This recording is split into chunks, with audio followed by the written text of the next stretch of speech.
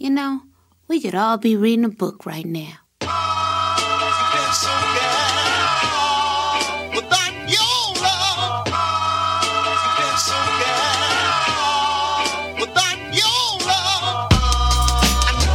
It's about the love change. Do it with some soul and a little love change. Yeah, it's about the love change. Do it with some soul and a little love change. You can't make a change unless you got the love change. Do it with some soul and a little love change. You can't make a change unless you got some love change. Do it with some soul and a little love change. We started from the bottom, talking about the roots. Every time I'm in the booth, I gotta shoot the truth. Welcome back to the Boondocks Podcast. Last week, wow, we took off because a couple of our members were down and out. But this week, we're back and we're going to get into nigga moments. And you can't say it, all of you, N-word moments. So this week's episode is all about, well, I'll read you the IMDb synopsis first. After getting beaten up by the mean and blind Colonel Stinkmeaner, a humiliated granddad wants a rematch. So basically, we've all been here. We've all been here. If not in the past 2 or 3 years, at least when you were younger, when you just had that argument that went way too far. Egos get into it. Pride gets into it. Vengeance gets into it. And it all could have just been resolved with an apology or just letting it go. And it is not exclusive to Negroes, okay? But true story. Yes. Very much so. Very much so. And I will have to say that I think a lot of people probably had those nigga moments in 2020. Yeah, there have been a lot of those. I don't know if you guys have noticed this, but like one of my friends even tweeted it today. There's just such a vibe in the air of tension on social media, in the people you're interacting with in your day to day of like. Well, let's talk about what's actually happening in the world right this moment as we're recording, because it might be a completely different world by the time this comes out, because every day this week something new has happened. So let's see what happened today. The president has declared that COVID's not a big deal and you should not worry about it because, you know, he survived with the best medicine that $750 could buy him. Right. And so that's the major one. There were a few celebrity deaths that really hit hard at this home. One of Dean's idols died today, Eddie Van Halen. Oh, yeah. Yeah. About that. So that's been a little tough for him. And, you know, I don't know if y'all know this, but one of my favorite childhood songs had the most intense guitar solo ever, and it was Eddie Van Halen, who did it for free in one take for Michael Jackson in Thriller. And I just love that fact. Like, Dean actually told me that fact, and it became, like, quickly one of my favorite things about it. I do remember. I quickly, I have to do a correction. Oh, no. It's Beat It. Shit, it's Beat It. You're right. Beat It. Yes. Sorry. But I was obsessed with Michael Jackson when I was younger, so I remember all of those different... Yeah, that's pretty sad. Like, we've lost... and I didn't know that he, you know, battling that damn... Right. I didn't... cancer, man. I did not know I either. am so sick of that word and that illness. Don't get me on my pedestal, you know, my soapbox. I was saying pedestal soapbox because I think that we totally have a cure for it. But it makes more sense, and people's pockets get a little more lined when people are sick and they don't release a cure for it. So I don't want to believe something like that, but I also have a friend who is just, as of yesterday, knows that they have Hodgkin's disease again, and it's their 5th time having cancer. Oh, my God. And this is somebody who was my sister's best friend who died of cancer almost exactly a year ago. So, like, I actually know 4 different people right now that within the last month have gotten a diagnosis, and that's just terrifying. So, Absolutely. It definitely... Oh, my gosh. Cancer reaches every household, for sure. Yeah. Yeah. My sister And I'm in this passed. camp. Yeah. Oh, no, go ahead. You sure? I'm in the same camp as you guys. Like, And if it doesn't exist, which I'm kind of with you, I believe it does. But if it doesn't exist, if we had less nigga moments in Congress and in politics, then it would certainly exist. How about that? Oh my God. I like how you bring that right back around. And that is exactly true, because they have more than nigga moments. It's like a petulant child nigga moment. If you can combine all of those together, that's that's what that's like. That sums up the Trump White House. Yeah. Just like one this giant nigga moment. Right? Yes. Like the worst nigga moments ever. Lord. Look, if we're not on next week, it's because Trump heard us say that he's having a nigga moment. Right. All right? I mean, now he's so hopped up on medication. Whatever he's hearing and saying is so bullshit. Like, right? I know what I have not experienced it myself, but I have watched people on this medication that he took, and it fucks with your mind. Like, really? Grace would get so angry that she would scream at her children who were the love of her life. And like, she would like not know as it was happening, not remember it afterward. And like, there was so much shit. She, a lot of people that I know who have battled cancer, because it's a drug that they give a lot of, especially when it's lymph nodes, breast cancer. Because it's I don't remember why, but you take it before chemo. So it's the thing that starts to kill you before you take the stuff that really starts to kill you. So how is this exactly supposed to be this miracle treatment then? Like what? It wasn't one thing that he got though. He got like 4 different experimental things, but like my point is I think he's in the middle of a steroidal like hallucination or something. Like he straight up said today, I don't want you representatives who are on my side to talk to the other side anymore. The American people don't need to get any more money unless they elect me president again.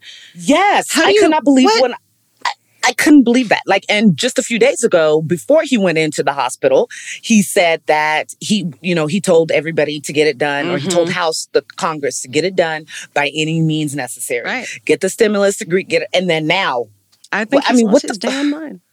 I just don't.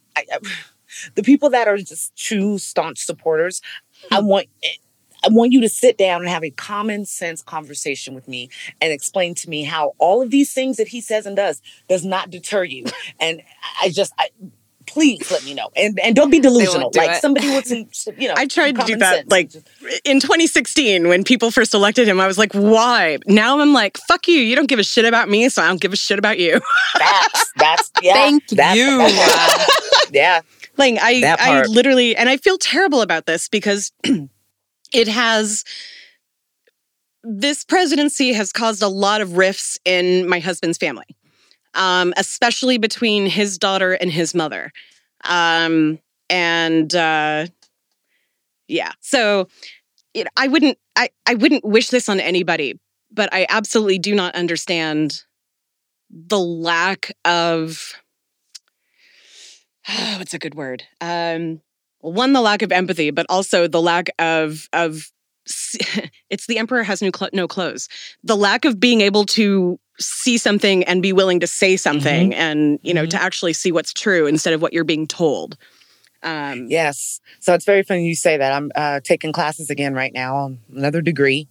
I don't know why. I'll be starting soon on mine. So that's what I'm doing. So I just had my assignment this week was about fallacies and social errors and biases. Nice. And exactly what you just described is the conformity. And it's conformity and group bias or error, where you, regardless of any thought that you may have, you just kind of go against the grain or go with a certain group, because you're being told to, or because that's what you're more comfortable with. And then when you do that, you're actually committing another error, which is the one of us and one of them, kind of bias and error. Whereas we're different, our thoughts are different, so therefore I'm very leery of you. But anybody that's like me or has the same thoughts, we're good. We get along. So those two definitely, I said, those errors and biases are being committed just solely throughout our society right now. And it's sad because you would think that 2020 and everything that we've been through would bring us closer together, and not not commit, but add to the divisiveness that we've been living with for, 4 years. Yeah. Well, even before that, True.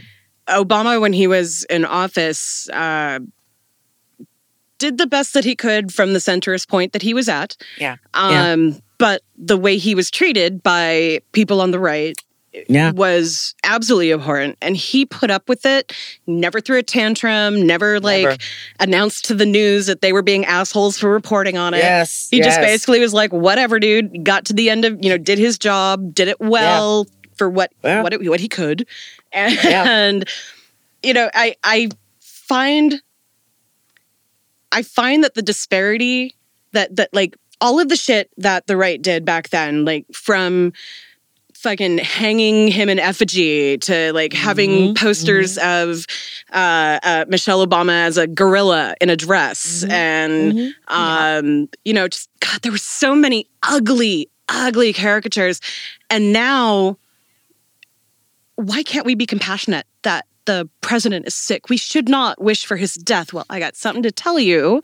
Fuck him and fuck anybody who thinks like him, because I deserve to have a very robust life in my choice of wherever I live. And it shouldn't matter if I'm in a Democratic city or a Republican city, or if I'm black or white, and all he cares about is Republican and white.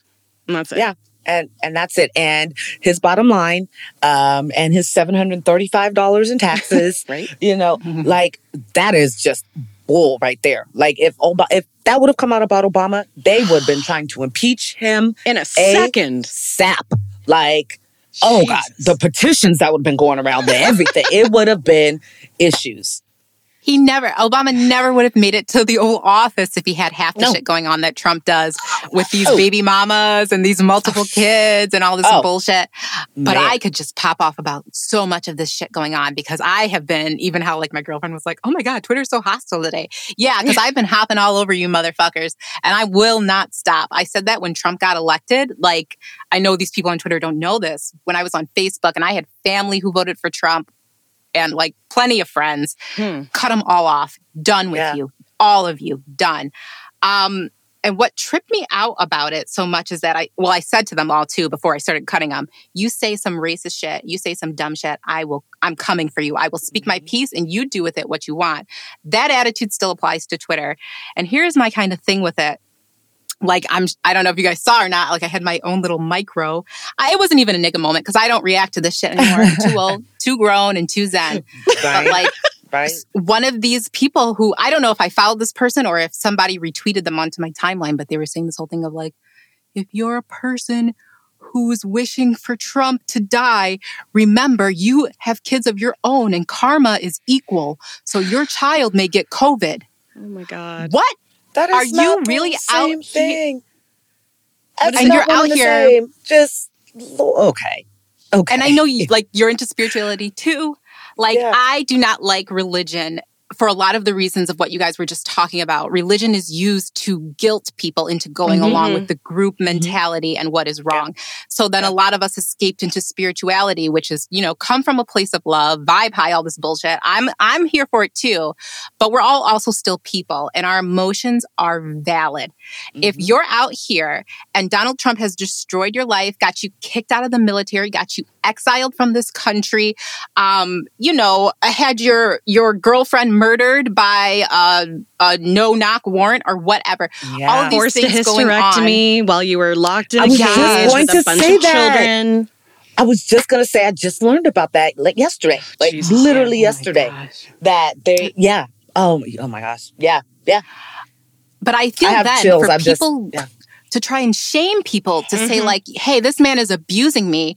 I hope this disease that he got for ignoring the guidelines, we all had to avoid this disease. How dare you try and shame people for feeling a way that they're somehow getting justice or in a situation where they have no power to stop this man from abusing them, that he gets some karma. Yes, and exactly. You're gonna shame people? Saying that you would get some kind of karma back on you is bullshit, because if you believe in karma, then you think that this is karma to him and everybody around him. This is their fucking payback for 4 years of terrorizing people. I mean, 18 people. And that's just what we know now. So far. Just wait another week or so. That's not even true. No. So there's actually a report out. If you count White House staffers and like press, 123 people. Shut up. Absolutely. The 18 are just the ones that are people at that CNN and MSNBC and whatever that they want to talk about because they have higher up positions. But people who work day in and day out in the White House and the press corps are getting sick too. Or they're being quarantined because they're probably going to get it. Yes. It's bananas to me. And somebody just, I was watching another show, a pod before we got on, and he was, the guy's Jason Lee. I don't know if you guys know who he is, but he's more of like I'm going to tell it to you. I'm going to tell it to you how it is. Kind of like gossip blogger in a way, celebrity blogger. Oh, okay. But he was talking about how there was a tweet in September that said, watch in October, Trump's going to get COVID and he's going to do this and he's going to do this. And it's going to be just in time, for the election, around the election. It was crazy because this person tweeted it like a month ago. Well, that's like beginning of September or something. The idea of an October surprise is it happens every election cycle. That something's going to come out that's either going to make somebody look way more favorable or make them look totally terrible, and they will win or lose the election on whatever that is. So predicting this was not hard. I mean, one of the things in the little bit of watching the news that I actually did today, I've been trying not to watch it as much as I used to, but in the little bit that I learned today, we pretty much can't say that he's done any of the things that the rest of us have to do. He doesn't wear a mask, especially around the White House. He doesn't, he's not getting daily COVID tests like he's been saying for months. There's speculation that it's been months since his last test, and that I absolutely believe. The fact that no one at all can say when his last test was just tells me right there that his last test was probably in May. Yeah. April. Yeah. I mean, I think he had a touch of it and why he went to Walter Reed that last time. Yeah, I really think, and this is just another time that he's getting it because he's not healthy. Did you see the clip of when he was waiting for the helicopter to land and he could not breathe? Mm-hmm. You could visually see that he was gasping. It was, he's trying to stand there with this, brave face on it. He irritates me so bad. I cannot wait for November to get here. And I'm just praying. I wish that I had faith the country doesn't have the same message for us as they did 4 years ago. Yeah. I'm hoping that it's a much different message and that we can move on and, I don't like that people refer to Biden as the lesser of two evils. To be perfectly honest, I absolutely refer to him as the lesser of two evils because he is not at all anything that I would ever think to vote for if he wasn't running against Trump. He's antithetical to a lot of the things that I believe in. Yeah. But I'm going to vote for him because I feel like mine and other people's lives are at stake at this point. Yes. And that way, when you explain it that way, that completely understand. When people just go, no, he's old and he's this and he's that. And, he voted for what created three strikes or, the three strikes rule or law or, the stop and frisk and whatnot. Yeah, you're right. That was also 20, 30 years ago. Yeah. You can't tell me that somebody hasn't developed maybe a different point of view. I absolutely believe being under Obama, I think that he probably showed a little bit of that shit. And Obama was like, no, listen here, Joe. Now, this is what I absolutely believe that. I also think that this presidential race has opened up his eyes a lot. For sure. Some of the people that he's now working with are the people that I would have rather seen win the seat. So even though I don't believe that he has my best interests in heart, I do believe that he is trying, which is something that I have not been able to say about any president that we've ever had. Yeah. Nobody's matched up to, I think I was born a leftist and I just got even farther left as I got older. But, I absolutely believe that there can be growth. Yeah. I'm looking at my former, libertarian husband who's now almost as leftist as I am, because he learned about things like having empathy for people and seeing the world as a bigger place than just his small little circle. And that's how I feel like literally about kind of everybody right now. People are realizing both how small and how big their circles are. And I've seen a lot of people wake up, and I hope that it keeps going that way. And I don't necessarily believe that Biden will move us anywhere near what I would like, but he can at least get us back to where we were when it was starting to look positive. Yes. Yeah. So the only thing that I would, be mad about at this point is that he's still not for Medicare for all, despite all of this. And people are spending getting $100,000 bills for getting this disease. And it was said that, nobody would have to pay for it, but that's bullshit. It's happening. People are getting billed for it. But really? Mm-hmm. Yep. But anyway, that was a lot of talk about current events that nice but it was all great examples of nigga moments. Right, that's exactly what I was going to say. I've been thinking through it. That's a nigga moment. That's a nigga moment. Yep. Yes, very much. Very much, girl. Yeah, for sure. But I know this, we just, I'm sure we'll be talking about it again. Believe me. We may refer back to just this one episode in talking about the current events. But of course, we are on, episode 5? 4. Granddad's Fight. Yes, Granddad's Fight. So what did you ladies think about this episode? Because I had parts that really annoyed me because some of the things that I really hate about, hate's a hard word. That's not right. Some of the things that I do not identify with in Black culture were kind of highlighted in this episode. And I actually, if y'all don't mind that I kind of already go into my clip, one of the things that I was seeing throughout was kind of that recurring theme of toxic masculinity in the Black community, and not wanting to look weak or anything like that. But there's also nigga moments are unpredictable. Hey, wait, man, wait. This is stupid. Hey, you right, dawg. Look, let's put the guns away and go on about our business. Freeze! But they all end up bad. If they had their own category, nigga moments would be the 3rd leading killer of Black men behind pork chops and FEMA. It's a fact. Now, joke aside, because I loved the joke at the end of that little bit, because FEMA.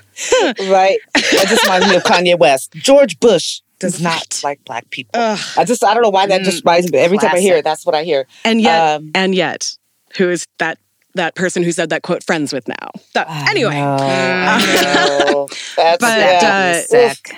Like one of the things that in this episode, because that was near the beginning of the episode, and already you had that, I can't look weak. I need to fight. Oh, wait, let's not fight. Oh, no, it's too late. The fucking cops are coming, because nigga moments will almost always end in someone dying, because if the cops are called, let's be perfectly honest here. So, like, all of that is wrapped up together, like not wanting to appear weak, not wanting to have anyone think that you're, what was it that Tom said? No one's going to think you're a pansy pants or a fruity boy. Right. Nobody's going to think those things.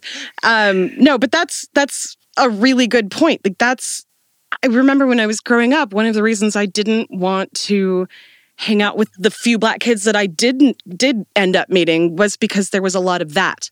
A lot of, I have to look hard, I have to look tough. I can't possibly appear weak, and I will fight you if you think that, if you call me a fag, that's the worst thing, because then I'm not a man. And so like those things really turned me off. And unfortunately, because I knew so few Black people, that and the stereotypes that I was seeing in the media just worked together to kind of help some of that internalized racism become strong in me.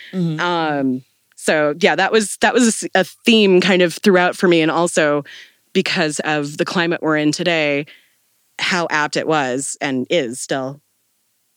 Yeah.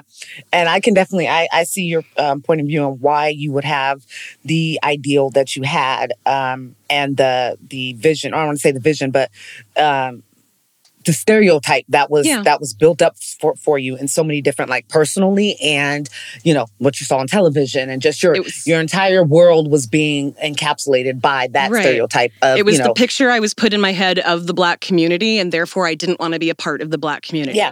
Yeah. So, and I can relate being from, you know, the only Black girl or one of the only Black girls in, you know, my small farmer-esque, like I used, you know, like I've said before, you know, Friday Night Lights type of town. I definitely, and you saying what you just said, it just brought up these thoughts and this memory to me again. I definitely worked harder to not fit into a lot of the stereotypes that I know that my peers and my classmates had because they only had exposure to what was on television, what was on, you know, what was in music. And I felt like at a young age, I tried to make it my mission to kind of change the vision of what Black people were, you know, to Elk Grove. And so if there were a group of kids, you know, we grew from like 25 Black kids. So once I got into high school, it was like a good 150 of us out of 1,000. I'm sorry, just 1,000 that was in my class. So overall, it was about 2,500 kids at the school. So we had maybe, I'm going to say 300, maybe. That's probably being generous. But out of that full amount, there was only a certain group that I hung out with, that I was familiar with. And those were the kids that had the same kind of like, they were in sports or they knew the other, you know, the other kids that were non-melanated, that were popular. They kind of had that same, other students saw them the same way that I wanted to be seen. You know what I'm saying? Like they were the cool Black people. Yeah. You don't speak the same way. Now, once I got older, I started to realize how distasteful that statement was and how that wasn't something that I should have been proud of. But that's something I had to learn, you know, personally. Absolutely. Just like I had to learn that a stereotype does not define an entire community. Yeah. And yet there are still people struggling with that idea right now. Yeah, yeah. So, and I took it as the same way as far as that first scene. But then my husband and I watch it together and we kind of have these conversations.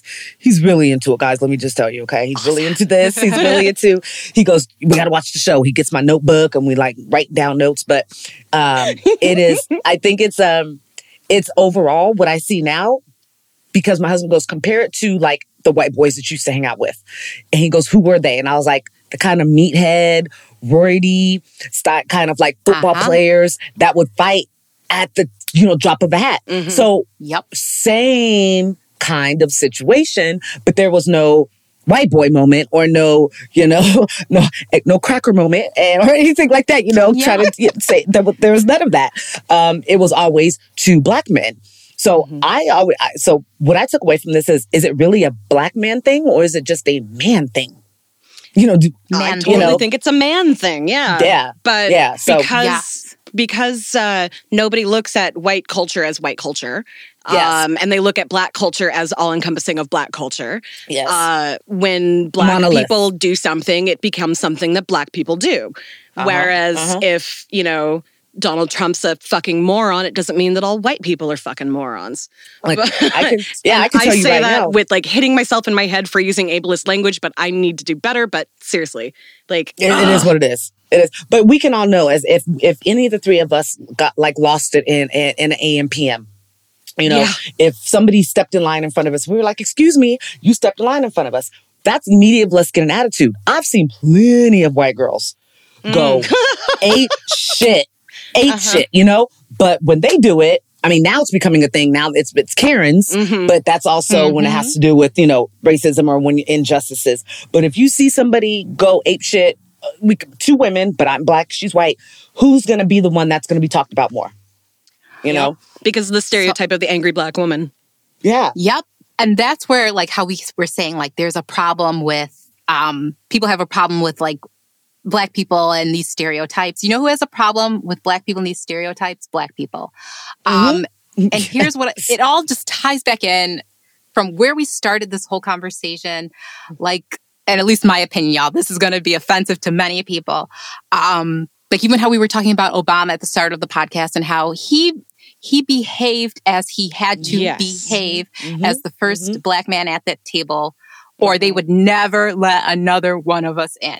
Right. And you know how much you could hear the words in his head, like when he's like cussing out a motherfucker for being a fucking idiot. No. Like his last like couple of months when he started being like mic dropping shit, I was like, there he is. There's the black man. I said then I was like, Obama's sneaking Newports again. Obama is like he knows too many rappers and shit. Obama's getting some good weed. Obama at that last point, he was so done. He was so like, I'm so tired of doing this. You know what I'm saying? But that's why I respected him even more, is because you could tell that he was behaving himself for the white people. Let's go back to the first episode. But he was doing that, but he was doing it for the better and the empowerment and the betterment of not just black people, but the country.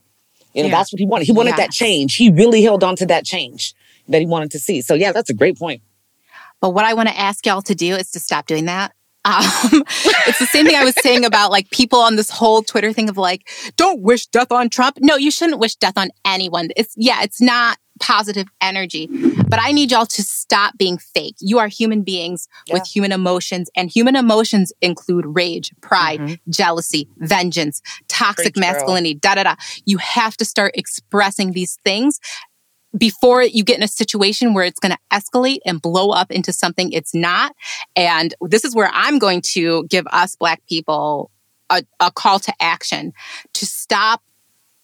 And I understand because it's the same thing you were just saying about why Obama behaved in the way he did. It was for the advancement. It's to avoid these kinds of stereotypes that everyone throws on us.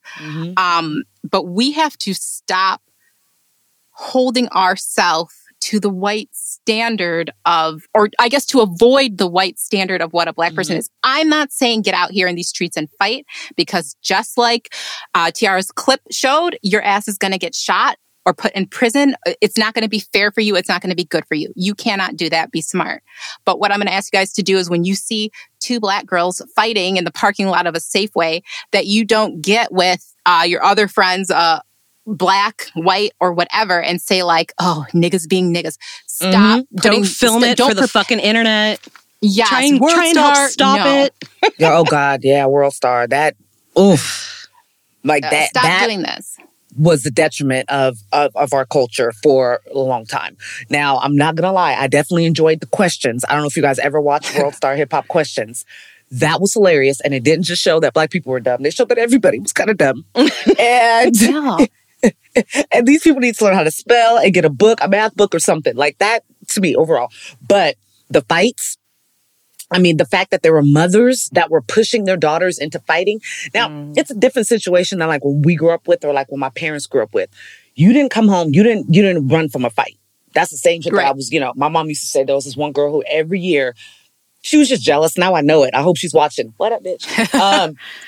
But she hated every year. She, right after Christmas, she always talked about the clothes that I got. And what it was is that she didn't have that same opportunity. I had both parents. I had a good Christmas. So every year she would threaten to fight me the first day we went back to school. And every year my mom was like, well, you fight her or you fight me. You don't run from a fight. You go and you do what you need to do. So I wasn't my mom. Family. So, what made me pick out the best outfit that I thought that I got, it made me put that on. Ooh, she said showing up in style. Do it, okay? That girl, not 1 year, nothing ever happened. But it was that whole mentality of, I'd rather you fight than pull out a knife, pull out a gun, pull out something. And I'm not excusing like what you were just saying, your example at all. But it just made me think of my husband lost another student this weekend, just this past weekend. 17 years old, very bright future ahead of him. And he was shot. They don't know why. He was in an area that he was off of, you guys don't know the area, but he was in off of Jackson Road, which is kind of country part of Sacramento. And they shot at him and ran him into a pole. So the shot killed him, but they don't, then he ran into a pole. When my husband read it, and just to see that emotion and to see him cry over he's been a teacher at this high school for 6 years. And this is probably the 4th or 5th student. One is paralyzed and he comes to school, he's back at school and everything. But this individual, I was just talking to him through, they distance learning. And, my husband jokes with everybody, kids with everybody. And he was substituting his physics class. And I was like, look at you in physics. And he's like, Mrs. Dew. And we were just talking. And then to know that I feel for that mother.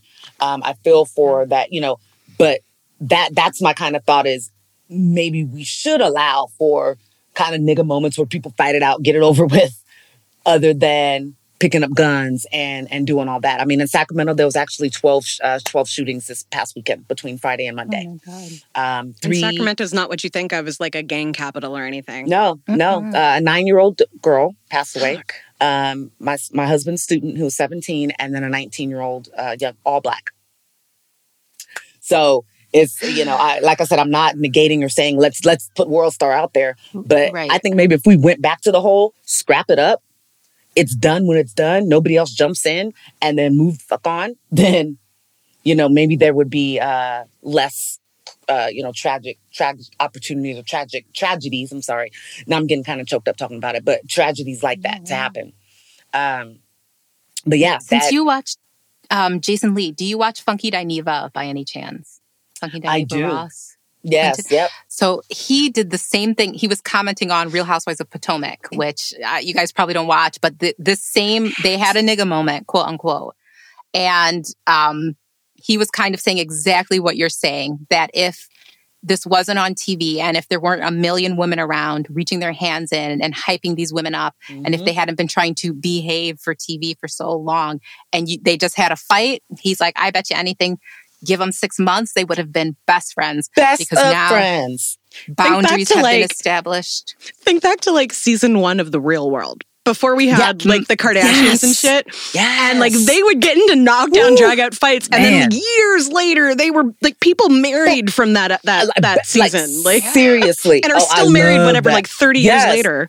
I love that. Okay, the first one was the best one ever, by the way. New York was the best with Eric Nies. New York was and Kevin. Pedro wasn't in that season, right? He was in LA, right? For anybody who might have watched this, like that was the one for the first time that somebody with AIDS was on television. Yes, that was San Francisco. Yes, yeah. Yes. Julie and oh my God, I love that. And Pedro, that was, oh my God. I get tears to get about it because I remember that. Like one of my, you know, I was a little weird queer girl that didn't understand how queer I was. And you know, my I kind of wish that I had grown up with my godfather being out, but he didn't come out to me until I was 16. So I missed a lot of that. You know, we made up for it in the 5 years that we had before he passed away. But it you know, I look back and I'm like, how sooner would I have figured so much shit about myself out if I had had a queer role model growing up? And so that's kind of what Pedro was for me. And you know, even like shit, I remember when he died and it came on the news. Oh, fuck. I was a wreck for days. So was I. Like, I remember Judd, when Judd got on and talked about it, like, him and Judd were really close. Speaking of Judd and Judy, like, Judd and Julie got married. They, like, live in Frisco. Married. Yeah. Yeah, that's so cute. I love them. But, yeah, that, I clearly remember the MTV special. I clearly remember them talking about, that's when they really started the conversation about AIDS. Yep. And I mean, we'd already kind of lived through Ryan White and knew about him because of like Michael Jackson and Elton John and other celebrities that like kind of were with him. But it was Magic. It was more that we got to know somebody. Magic was gone all quick, but yeah, it was. I think because it was our age group, and you know, and it was really getting to know somebody as a person, and not just you know. He was so great. Like, oh my God, like I remember his. Oh God, I could totally watch that. That's what MTV needs to put back on. Put back on reruns. Reruns. Real World. It got shit after like year 4 or 5. Oh my gosh, it got so bad. I mean, it's like I think it's like season 37 or something right now if they put it back on. But now they do like, Are You the One? Where basically all they do now is they want people to hook up. Yep. That's all. Yep. That's the whole point of it. And on Real World, at least you know there was hookup. Do you remember Trishelle from Vegas? Oh, that girl was such a hot mess. Oh, she was so good. I stopped watching it probably around the 4th or 5th. Like the first time it came to Seattle, I was like, nah, that's not Seattle. And it just ended it all for me. When David slapped Irene. Oh, see, I know shit. And I know exactly. Well, actually, it's not there anymore because the pier that was just off of it just fell into the Puget Sound recently. Shut up! But it used to be the place where they had built that loft was right by the aquarium in downtown Seattle. Oh my god! I can't remember the second time they came to Seattle. God, they were shunned like everywhere public. Like there were signs up everywhere that was like "fuck off, real world," and I remember like, they nobody would let anybody record inside. That's probably the reason why they started going to like Mexico or like when they went to Paris, because I think that a lot of cities here were like, nah. Don't need that kind of drama and attention. Yeah. Yeah. When they went to Hawaii though, but Real World was good. That was some good TV back in the day. It's funny how using nigga moments as a euphemism for stupid, idiotic shit that people do to each other, like the Real World and was really kind of the start of that becoming, I mean, there were nigga moments from the dawn of time. Yeah. But I mean, where it became cultural almost. Because it took like the worst parts of, the first couple of seasons, it really was trying to like show off what real people were like. And then it became all about the fighting, the sex, the drug abuse, and whatever else whatever drama they could pack in. They typecasted people. So once you started realizing that they typecasted people, and when you're typecasted, that means you're here for this story. Like this is your role, this is your piece in this story. So when they, Tammy, for example, I think Tammy was probably the first typecasted individual, as far as, a young Black woman who wanted to sing and dance and she couldn't speak properly. Tammy was the first one that I think they put into that role. Then they started putting people, the angry Black guy or, the Black guy who didn't want to seem angry. So he really messed with only white girls. But that's because he really didn't want to deal with the fact that, the Black side of him. And then somebody said something racist and then all of a sudden he realized he was Black and then it was an issue. Like they completely fabricated. They really set up what reality TV is now. I don't care what anybody says, but like The Bachelor and all that shit, you guys just give your homage, pay your homage to the Real World because that's where you got it from. Yeah. And I'm going to follow up with you on that whole point about like Real Housewives and stuff. Real Housewives, there's like 2 Black franchises in that whole series, maybe 4 if you count like spinoff series. And the rest of these women are white. And on these white franchise series, fighting. They fight each other. The Persian one, Shaws of Sunset, fighting each other. Oh, nope. Please don't let them have a couple hits of tequila on Shaws. I don't even want to. Oh, it goes. Right. Oh, it's good. That's a good one too. Oh, it's one of my favorites. I'm so mad. Like I love Reza. I love MJ, and I'm just like, why aren't you guys? I love them. Yeah, they'll come back. They'll be friends again. They have to. And they do it for the TV. Yes, Andy's going to sit them down and go, you guys are friends this season. Now, you two aren't. Because you tell it. I mean, look, I love Real Housewives of Orange County. They're the OGs. Love them. Premiering but right now. But the same fighting that they do there is the same fighting that they do on Atlanta, but fish just start thrown. And the only reason why is because, we're just passionate. Like, if you get us to that point, it's going to go there. I can't remember any physical fights other than Tamara Barney threw Gina Keogh into the pool and threw a glass in her face. Yeah. On Jersey. And I thought Gina was going to get her. Oh, I thought Gina was going to get her. And Gina was I know nothing about this. On Jersey, you do know about Teresa Giudice because this is one of the most iconic reality TV moments of she went to jail or something, right? Yes. Well, and then even before, like when she was first introduced on that show, the season finale is when she's banging on that table, calling that other woman prostitution. And she flips the table over at her, But then on Potomac, on this Real Housewives of Potomac, with these Black women, now like the Black community on Twitter and stuff is out here saying things like, "Oh, Monique, you've set us back. Oh, you've done this. Oh, you've destroyed our image." I feel like they expected Potomac to be a little better. I feel like people compared Potomac to like Married with Medicine. Like these women have careers, they have other things going on, and they really don't wholly on Potomac. Like they're just in a different area than like Atlanta or where we're used to. Yeah, so very wealthy. Yeah, those of you listening along, I am just nodding and smiling. I have no idea. Like you said, we can talk about this whole image thing though, because one of the castmates is trying to get the woman Monique who threw hands. She's trying to get her kicked off the show over this, which that was her plan from the start. Monique is the wealthiest woman on that show. So she's trying to put this burden on her of like, you've soiled us. You've ruined our image. You've given into the Black stereotypes. And now I don't want to be around you. She bought a security guard to meet with her and all this stuff. So we can talk about that. Because when yes. She's doing extra and when I say stop doing this to other Black people, stop supporting these stereotypes, that's what I'm talking about. Yeah. We're not doing this anymore because this is a people thing. This is not a Black people thing. And I like that, girl, because it's absolutely true. I think that's one of the reasons why I like the Boondocks so much. Like, I literally look at Huey and Riley as when I was growing up, as kind of what I envisioned of the Black community. Riley being a little asshole who will like instigate and cheer on the fights and like collect money and shit. And Huey being like, can we just not? Can we like be intellectual and, you know, be interested in things that have nothing to do with like the downfall of our people? That's an awesome point. That's an awesome point of view. I don't think I've ever looked at it like that. Like, they both represent, I think, kind of both sides, and we're, you know, our spectrum of who we are just, it's wider than that. But overall, you do have those that are on this side, that are on the Riley side. And then you have those of us that, you know, that are on the Huey side. And we're just, and a little bit it crosses over. Because look at Huey, you know, you mess with his grandfather, you mess with his life, you mess with his family, then that side's coming out. And that's very, that's very true, I think, of most Black people. Don't mess with mine. I can, but don't mess with mine, you know. Yep. I could not have talked to that person in years, but you start owning his problems. And yeah, I love that. I'd never thought about that. That is very, very true and indicative of who we are, I think, as a community. Mm-hmm. It actually made me, like, I wrote down a few things.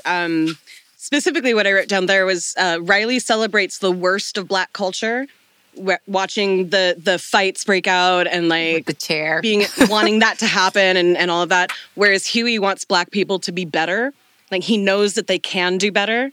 And like, I remember when we first started doing this, I said that I felt like I had been Jasmine when I grew up or when I was a child and grew up to be like more like Huey.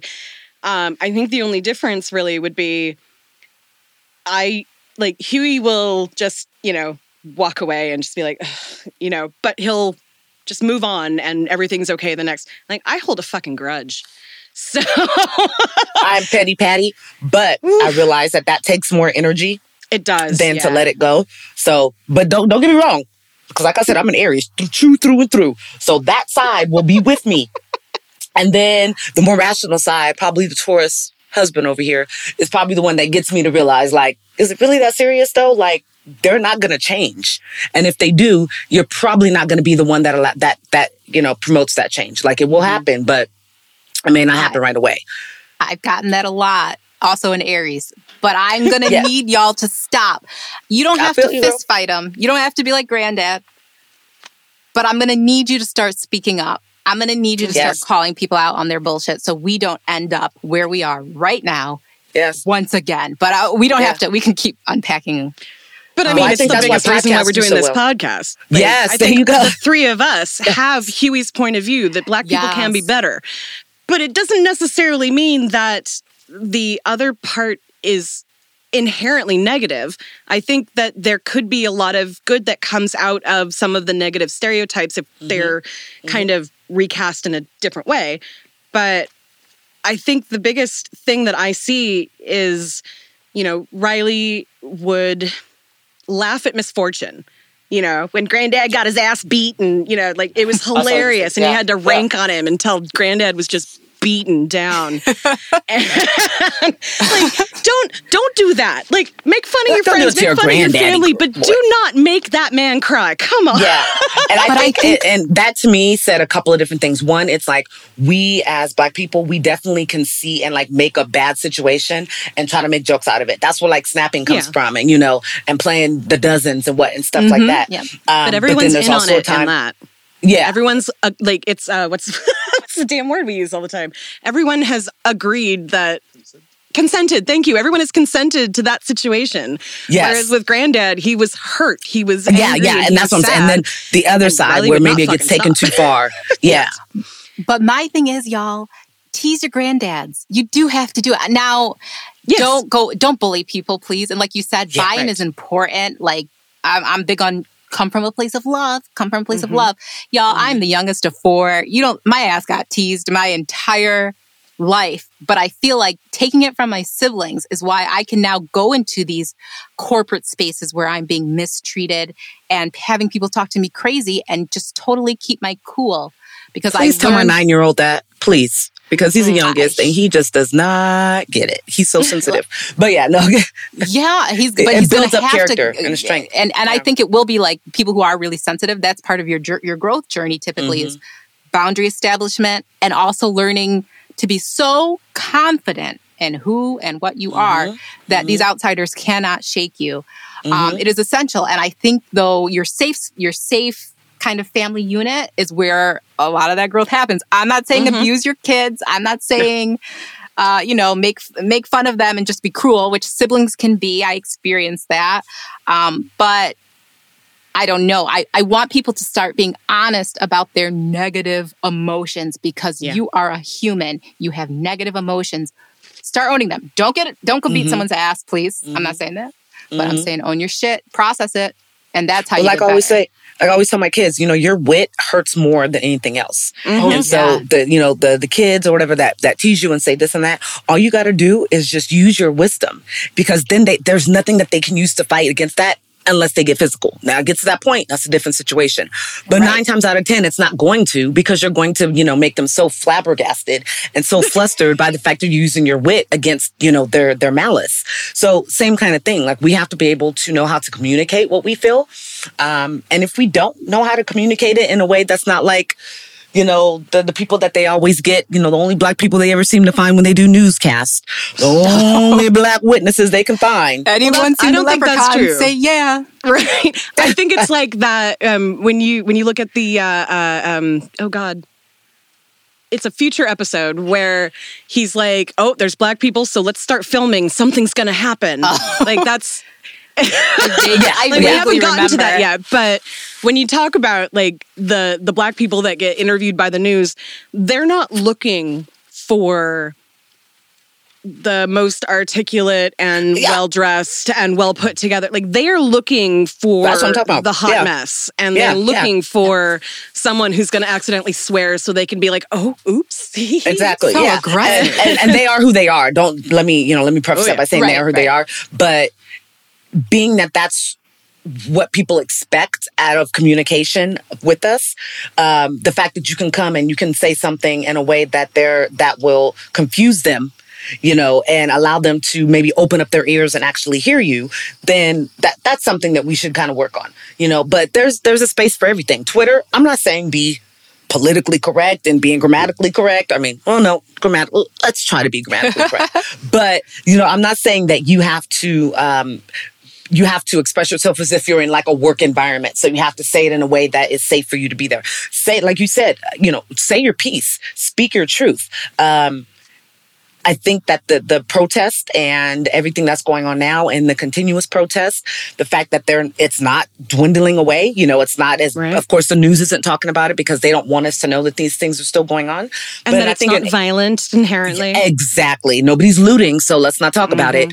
But I think in every major city, there's still, just significant protests that are going on. That's what we're doing. That's what people are doing now. And I love that. They're expressing it in a different way. But I love what you're saying. I think we should get a t-shirt that says stop doing Yeah, so, we'll figure it out. We'll brand it. Yeah. Stop my Instead of Melania's be best, we could be better. Yeah. For sure. I know you can do better than that. Like, that's what I say to my students a lot. I know you can do better than that. I know that you are not trying as hard as you can right now. Let's try it again. And then they put in the effort. Yep. That's usually, I actually had a talk with a parent today where we've tried something new this week, and it's only been 2 days, but in these 2 days, this child has already done more than he did in the entire first month of school. Oh, wow. So, I think we might have actually found the thing that works. And it's that same thing that when I was talking to him and we were trying to figure this out, it was like, you can't just lay there and not do anything. That is not participating in this together. If we're doing this together, if I'm going to invest my time in working with you and making sure that you get to where you want to be, you need to put in the effort too. And basically we talked about, what we could change to make the thing that was hard for him go away, but still be able to do the, whatever I wanted him to do. And it's really, I wish that all kids could have somebody shit, I wish all kids could have an IEP, because that's literally what is giving my kids the upper edge right now. Yeah. I can, without consulting the gen ed teacher or whatever, I can say, I'm pulling my kid in the afternoon because 6 hours online is too much. Yeah. And I want him reading for an hour after school and then he's done. Yeah. You know, like that sort of thing. Or like I have one who is probably going to be in person 1 or 2 days and then completely offline for everything else. So like he'll take home packets to work on when he's not in school. Okay. That's not something that a lot of schools are able to do for their students. Or accommodate. Literally, exactly. Yeah, this is literally because I teach special ed and these kids have me. Yeah, and I agree. I completely agree. And it's just taking the time to understand how each individual student learns. Not everybody learns the same. So maybe out of 100 students, you will have 25 that do learn the same. But you know, the rest are going to be spread across the board. And being able to make that adjustment, I think, will make a huge improvement to our education system in the whole country, in the entire country, if that was something that could just be identified from, you know, point A. So, yeah, I agree with you there. I see, you know, even though hubby's not, you know, that's not his specialty. Those are the students that he tends to get because he can help them more from a discipline and respect kind of you know, aspect, and then everything else kind of falls into place. And he's able to work with other teachers and to make sure that they're on point with their grades and whatnot. So, yeah, I see the benefit of just having everybody be individual and letting that student know that we individually understand how you learn and what's the best learning style for you. Especially since, you know, the school district as a whole, all over the country, the educational system was not created with the current generation's needs in mind. So, like, for example, a lot of the kids I work with, when we moved to online learning, they picked it up like that. But the teachers struggled because we've never had to, you know, we've never really sat on a computer all day long, whereas they know how to, you know, find everything that they need and get around things. And within like a week, they figured out how to chat individually with each other. And like they were chatting outside of school hours and figuring all this shit out, where we were like, how did you do that? Okay, you teach me how to do that so I could figure it out. But sorry. I don't quite know where I was going with that. Oh, no, we're just all over the place. But hey, no. But it is our brand. It is. Yeah, right. I actually was, I was going to bring up that, you know, there's a lot of stuff in this particular episode that is not really, it's not a social justice issue. Like the fight itself is very much a Black community thing, but you also had like the anime and the samurai fighters and the magic Negro who's blind and his other senses are enhanced and all, you know, so there was kind of this like fantasy storyline running through the whole thing at the same time as these real situations. I do think that was all about empathy, though, and how it all kinds of escalates to the whole thing with Granddad at the end, killing him, Stinkmeaner. I like even the whole training thing and how we said is like he was so, you know, enlightened and evolved and wouldn't be someone to engage in violence. I think what they're trying to remind you of is exactly what MJ was saying about her new clothes at Christmas time and the girl who was trying to fight her. Try and take that 360 look at things. Y'all, I've met a lot of haters in my career. Because like I said, I don't care if I sound arrogant. I'm good at what I do. And a lot of people think I'm just a slutty bimbo who wears a lot of makeup and all this stuff. I've dealt with a lot of haters.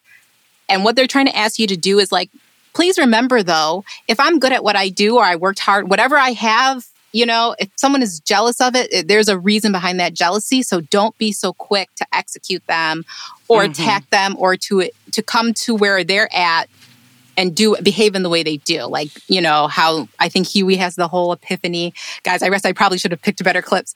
How Huey has the whole epiphany when Granddad is about to like actually start whomping on Stinkmeaner.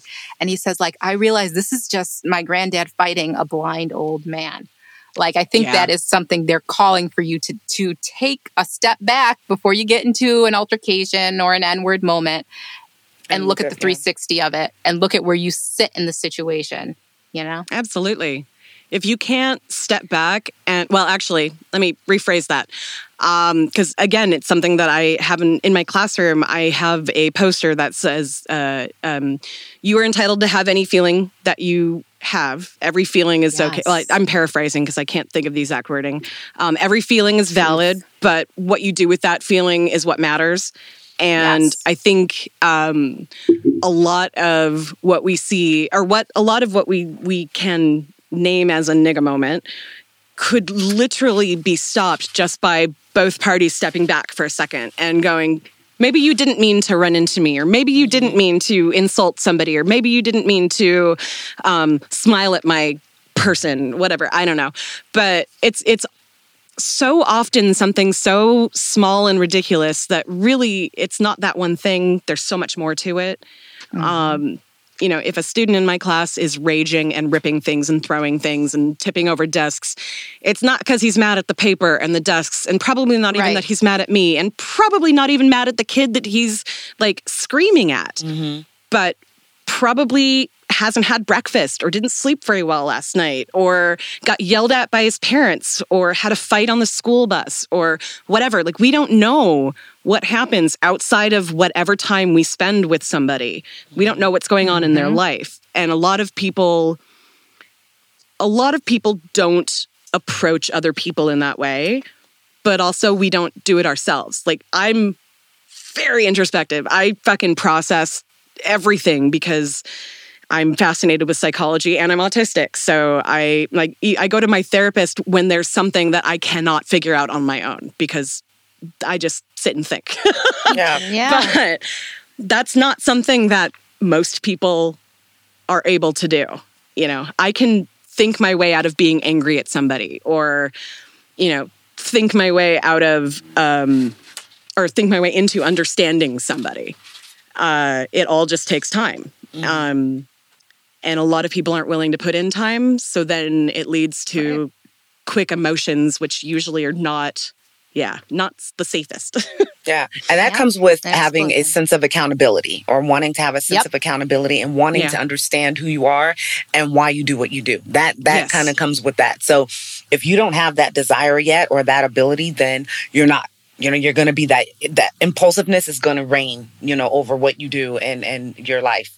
And being impulsive is not always a bad thing in situations, I'm still learning how to do that. Yeah, for sure.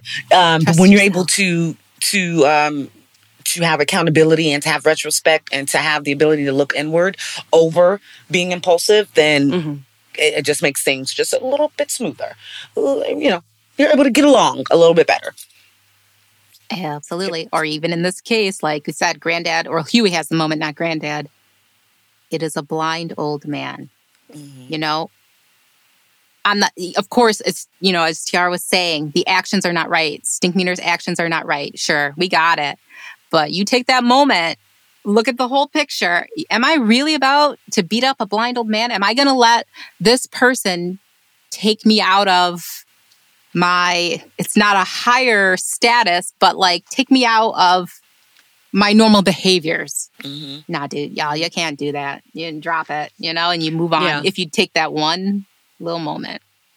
Like, I always like to hear the girls on like Bad Girls Club or somebody say like that, you're taking me out of my character. So it's kind of like that. You're allowing somebody to... That's actually a really good way to put it. Out of my character. Yeah, so that kind of, you're allowing somebody to really break you down so much that you lose all sense of sensibility about, yourself. Yeah. Which is what they want. What they want. Yeah, I see you as here. I see me as here. Fight me.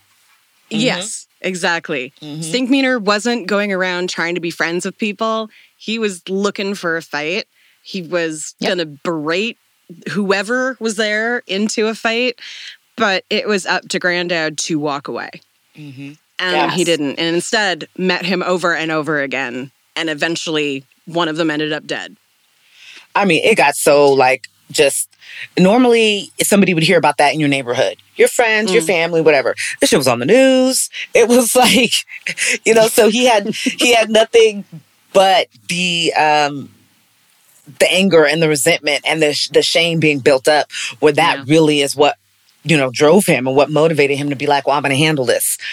So And I think, of course, that has a broader message as well. Definitely social media. I feel bad for the kids now. Like I've said before, we had slam books back in the day. Ooh, that Jesus Christ, right? Right, that was the gist. I forgot about that. That's how shit got out. Now you have kids that don't even go to your school that find out about shit and they tease you about it on Instagram or Twitter or whatever else. Mm-hmm. So, kind of broader message in that point. Middle school, fuck. Slam books, girl. I remember. Sorry, you took me back. Oh, I just remember having a dope slam books at the time, and I wrote in different colors, and like each one had a theme. I was serious about my slam book. And if you didn't get it back, you would be hot. Like, what? Who had my slam book last? You're like looking at the numbers and the names. Yeah. You don't even know what that was, too. Yeah, Dean doesn't know idea. Guess what a slam book is? Oh man, yeah, slam books were good. They did start a lot of shit though. It was It was like an anonymous message board before there was such a thing. Yeah. Everybody would like have their own thing and people would write shit in it. Sometimes it would be like, I want to date you. And sometimes it was like, fuck you, bitch. And who do you hate? Usually for me it was, she's awkward or she's weird. Like that's what I would normally get. And that's okay, because you probably weren't doing half the shit that they were all doing. I know that's how I think about it now. Like, I remember going to my first party and just seeing everybody, like the most popular kids, just face deep, like seriously, in a pile of Coke. And my very first high school party, and I was like, what? The courting with the quarterback and the class president and the head shit? Like, yeah. Oh, yeah. My senior year, we actually voted the person who... what was it? I can't remember exactly what it was. We voted him. I wish I could remember exactly what the thing was. Anyway, this guy, he was valedictorian, the biggest pot dealer at our school. These guys are proposed to his girlfriend at high school at graduation. Like, but he was voted like. I want to say most likely to succeed or something like that, but we did it as a joke because he was such a pothead. See, to me, he probably owns like one of the biggest cannabis companies now. He probably is like... I have no idea. I do know that he's still married to her. So, that's 20-something years that they've been married. And I don't know very many people that can say that at right out of high school. So. Yeah. Well, yes. I think they got married at like 19 or something. Yeah. That's pretty damn good because you change a lot. Between 18 and especially, let's say were they dating like most of high school? Like you change a lot between 14, 15, 16 and 37, 38, like that's a big difference. But kudos to them. I bet you watched. Like if you Googled, you'll find out he's like the head of like the biggest weed company or something. I wouldn't be surprised. He's a white male in Seattle, so probably. Don't get me started on that. I talk about equity and inclusion in that all day. That's to prevent us from talking about all these things all day, we should probably wrap it up. Is there anything else from this episode in particular that you wanted to touch on? No, I think the overall sentiment. Yeah, because it wasn't. Even though we didn't really go through the other clips, but I don't. Did you have anything? I feel like we've discussed the other clips without playing them, like the private nigga moment versus public nigga moment. We've discussed these things. Uncle Ruckus trying to be an instigator. So there's him on the. I was telling Dean like when I remember my dad had an answering machine like that, and unless it was like work calling him in, which was the whole reason why we had an answering machine, so he didn't have to answer the phone at 2:00 in the morning. But if somebody would start talking and he was like, I don't want to fucking hear from him, he would literally walk over, pick up the phone and hang it back up. And I was like, why the fuck ain't Granddad doing that? I know he can. That's an old-fashioned... Right? Sat there and listened to it. Yeah. And took it. Yeah. Took the abuse. And that was probably the last straw for him because like Huey had almost talked him back from the edge. And then fucking Stinkmeaner is like, no, you shame on you. Everybody knows. To my level. Then you got Riley on top of that. Yeah. Because Riley was weak, like dying, rolling, like Riley's like every elementary school kid I know. Right? Riley has some nuggets sometimes, though. He's not at the point where he understands that is just not okay, you little shit. I think he does. He doesn't give a shit. That's what it is. Yeah, right. He does. True. He doesn't give a shit. That's what I think. He really is like, you know what? I'm going to say what I'm going to say because I have to say it. Like I say, I really do think so. Riley would probably be one of my students. He probably will have gotten in trouble enough that he would be one of my students. Riley would have to go get his own Switch if you were my child. Like, that's what would happen. He would have to go get his own Switch, and then we would handle it that way. I think Riley is a lot of adults out here who say like, I'm sure y'all True. see it. I want to hear about your politics. I want to hear your shit. I want to laugh. I'm here for the jokes. Or, you know, it's a lot of people out here. I get it, y'all. Not me, but... I wish that I could find enjoyment in silly, stupid shit, but I feel like my whole ability to laugh is so narrow these days because everything is so bleak and dark and scary outside. So that's why I watch inappropriate adult cartoons. So yes, love them. Netflix has one called, what is it, Hoops? A new one. So horribly inappropriate, and it's so funny. Nice. Family Guy's always good for that. Little American Dad. So I'm not a fan of just the inappropriate. Big Mouth. Oh yes, I love Big Mouth. Big Mouth is so good. So I want to get a bubble bath. I want to put I want the hormone monsters tattooed on my body somewhere. It's gonna happen. He doesn't think it's good. I'm like, you don't know what you're missing. It's fantastic. It's so good. I mean, Maya Rudolph just alone. Right? Oh my gosh, the bubble bath is great. I love it. Bubble bath. All right. On that note, let's have our resident white man tell us what our question for the day is. Hello. Well, hello. I'm white. Hey, you can play that clip now. Yeah. Now let's that see joy. how a nigga moment affects a white man. Watch where you walking, bitch. That's What funny. did you... Wait a minute. I'm white. That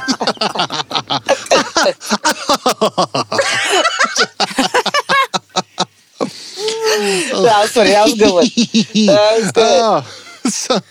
You should have that every time. I mean, like you guys were talking about, I think Riley and Huey are like the yin and yang. That's it. They're the yin and yang of what it is. So, I mean, I totally believe it. Today's white people question actually comes from Bree Newsom Bass. Now, if you know who that is the lady who climbed up the flagpole in South Carolina and took down the Confederate flag right after Charlottesville. So, so her Twitter feed is full of very much a lot of activist stuff. And she also puts out white people questions on her feed. And this one I've procured from her feed, which is, how can someone be racist if they parented black or mixed race children? Mom, I promise you this was not directed at you. I love you very much. I know you listen to this and you tell all your friends to listen to this. So I'm actually going to back out of this one just a little because I'm pretty sure you guys can handle it.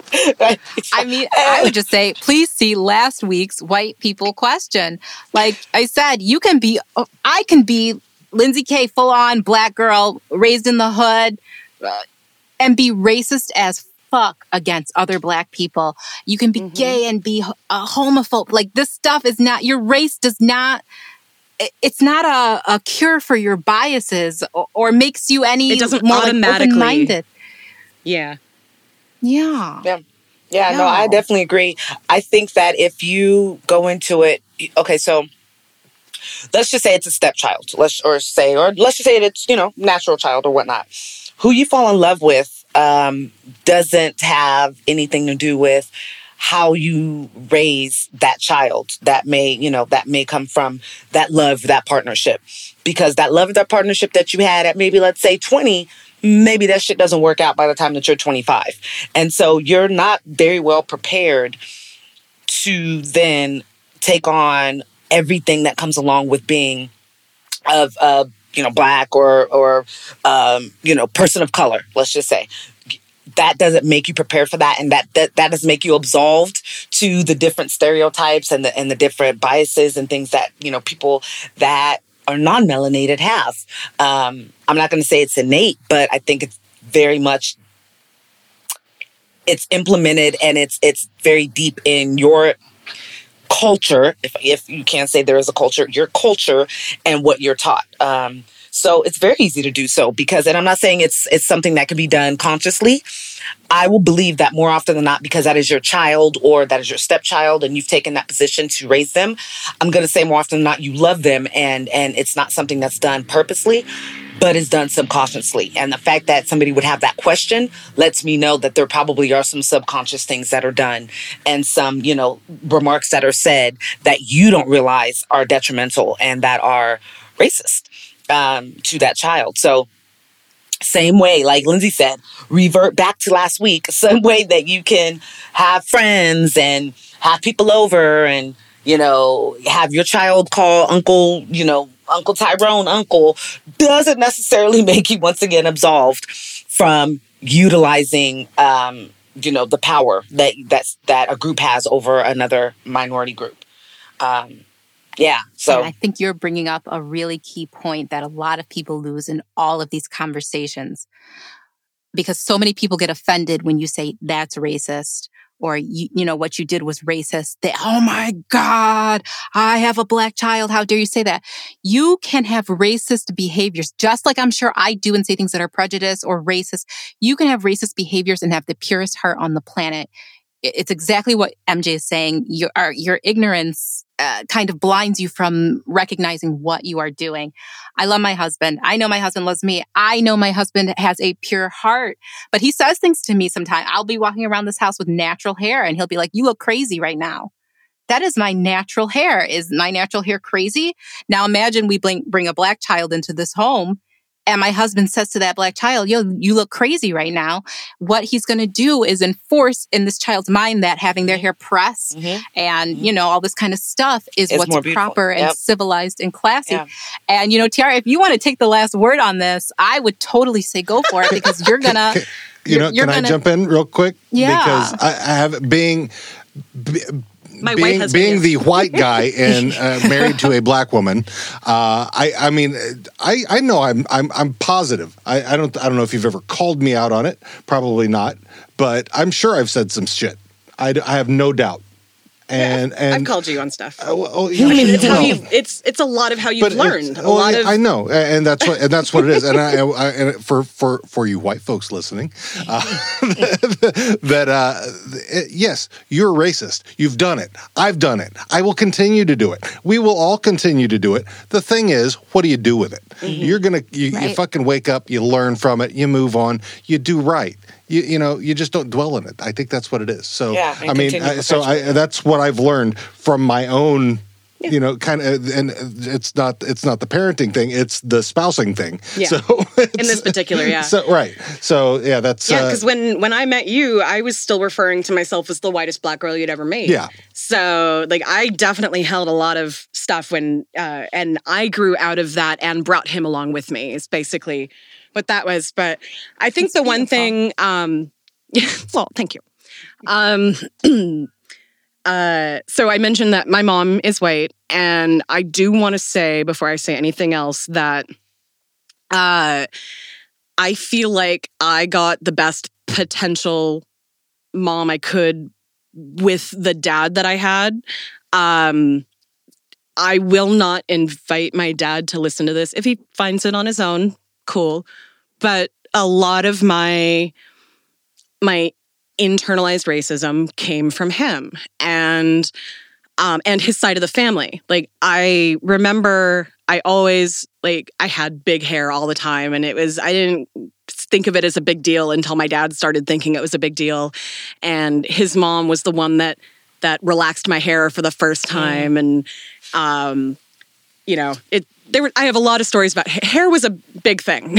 Yeah. My mom did my best in an era when there weren't a lot of sources for white people to learn about how to take care of black kids' hair.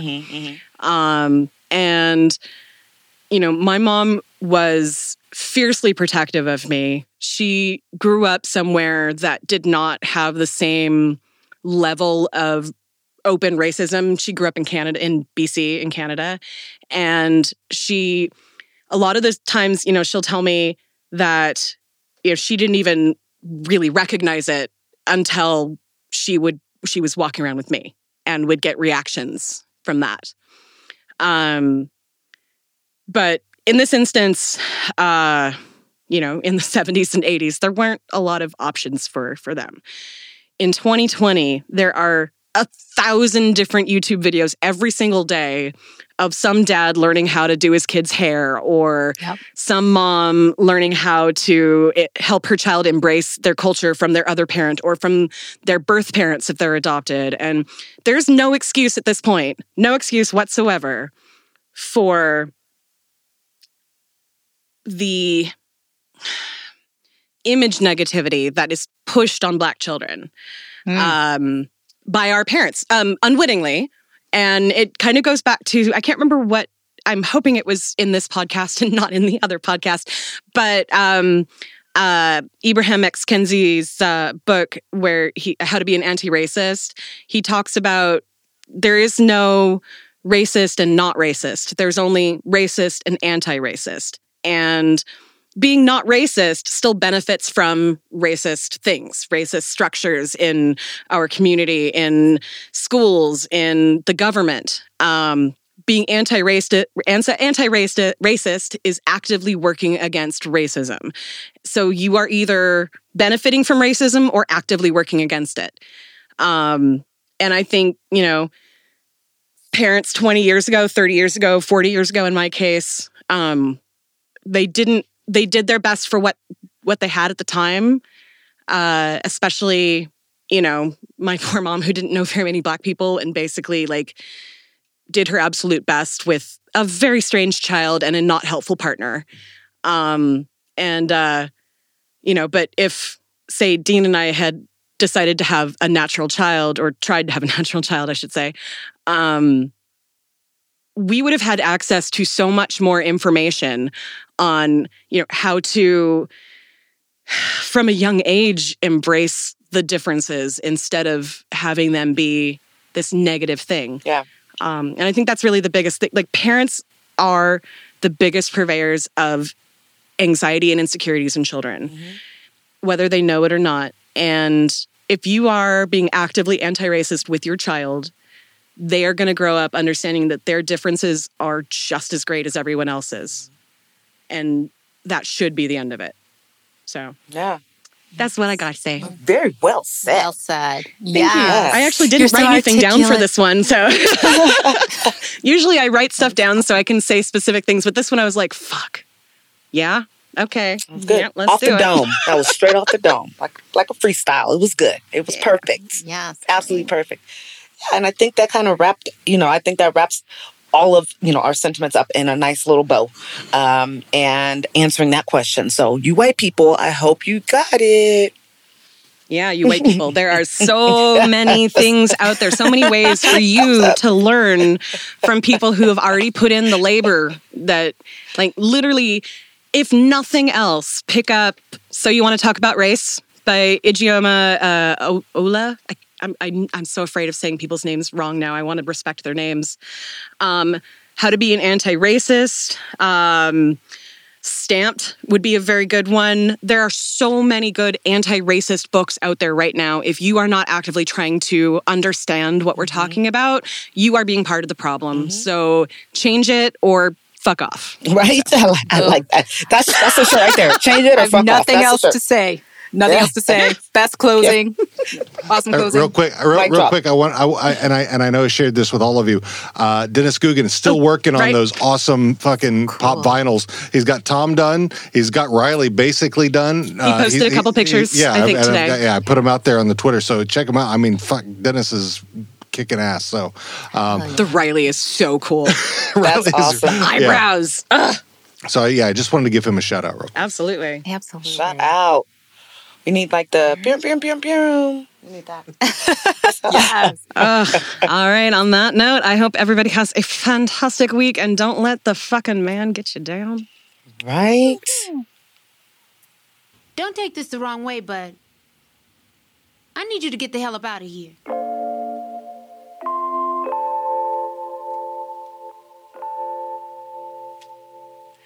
Hey guys, thank you so much for joining us again as we make our way through the trials and tribulations of the Freeman family. We hope to see you back again next week for a date with the health inspector. Want to know where to find us on the social medias or where to subscribe to the podcast? Just head right over to www.theboondockspod.com/links. Have a stupid white people question you want to leave us?